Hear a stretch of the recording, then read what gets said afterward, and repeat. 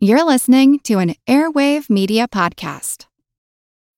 When you need mealtime inspiration, it's worth shopping Kroger, where you'll find over 30,000 mouth-watering choices that excite your inner foodie. And no matter what tasty choice you make, you'll enjoy our everyday low prices, plus extra ways to save, like digital coupons worth over $600 each week. You can also save up to $1 off per gallon at the pump with fuel points. More savings and more inspiring flavors make shopping Kroger worth it every time. Kroger, fresh for everyone. Fuel restrictions apply. Here's a program from our archives. Right now, it's mating season for a bird that some Native Americans used to think wasn't worth hunting.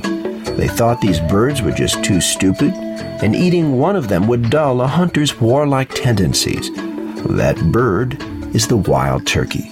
I'm Jim Metzner, and this is the pulse of the planet.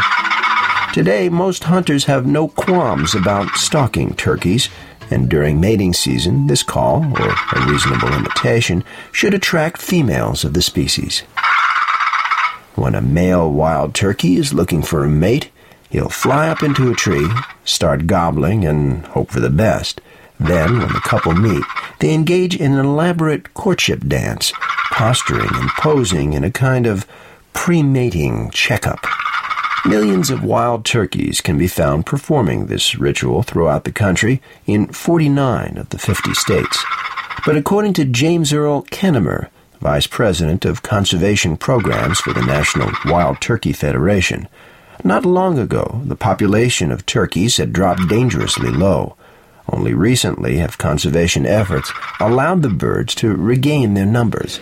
The wild turkey was at its lowest point around the turn of the century, probably numbered around 30,000 turkeys. They had essentially retreated into some of the areas that were inaccessible to man because a lot of the country had been cleared for farming about the turn of the century. When the Depression came and we started reverting back into some of the old fields and some timbered areas coming back, it set the stage for the wild turkey to come back. So from that 30,000 around the turn of the century, we're around 4 million today, and that's 1 million more than we had in 1986. So it's really a marvel in the conservation movement. This archival program is part of our 30th anniversary celebration. If you want to hear more, check out our podcast.